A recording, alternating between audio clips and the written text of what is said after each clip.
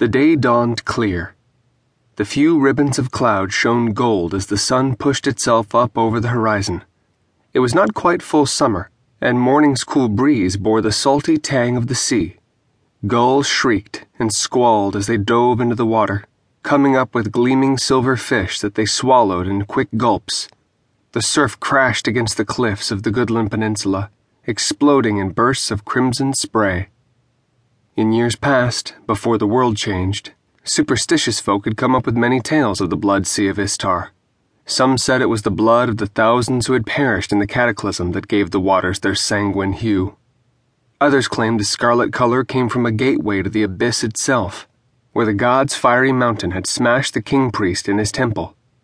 Those who made their living from the blood sea, however, had scoffed at such notions, calling them landlubbers' nonsense. Tuller Quinn had scoffed with the rest of them over mugs of grog at the Jetty's tap house in Flotsam. "Blood indeed," he told his crew. "Soil's all it is. Farmlands pushed under water by the cataclysm. The maelstrom keeps it all stirred up. It isn't blood, no matter what anyone says, it's just dirt." Standing at the prow of the El Chenier, his ship, Tuller stared out across the waves, worrying and thinking what a fool he'd once been to say that.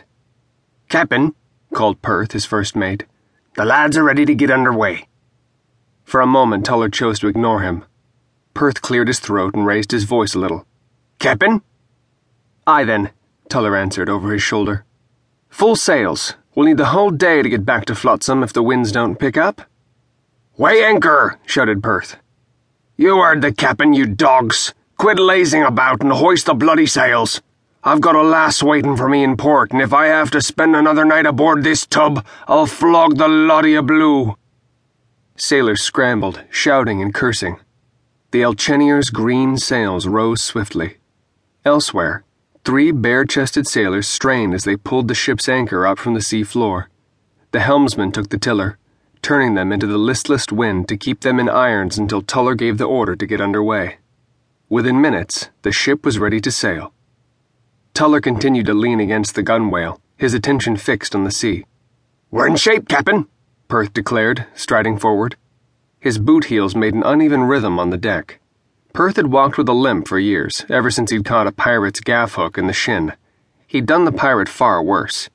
"Cap'n?" he asked again. Still Tuller didn't answer. Perth stopped behind him and coughed loudly. Blinking, Tuller turned away from the waves. "Sorry, lad," he said, chuckling ruefully. "I was wool gathering. Let's be off." Perth barked curt orders at the crew. Men hurried to obey, and presently the El Chenier came about, her boom swinging as the paltry wind caught the sails. The ship began to move west along the coast. Tuller's weathered face tightened into a scowl as he gauged their speed. "Bloody weather," he muttered. "I don't remember it ever being so calm for so long." "Or so warm," Perth agreed. "Winter's not even a month past, and already it's like high summer out." For a moment, both men were silent, sharing the same grim thought.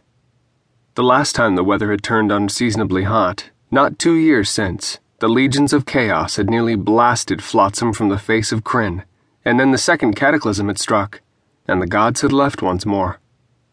Perth shook his head angrily. He wasn't a man who liked to hold on to thoughts for very long, least of all dark ones. "What were you thinking about, Cap'n?" he asked.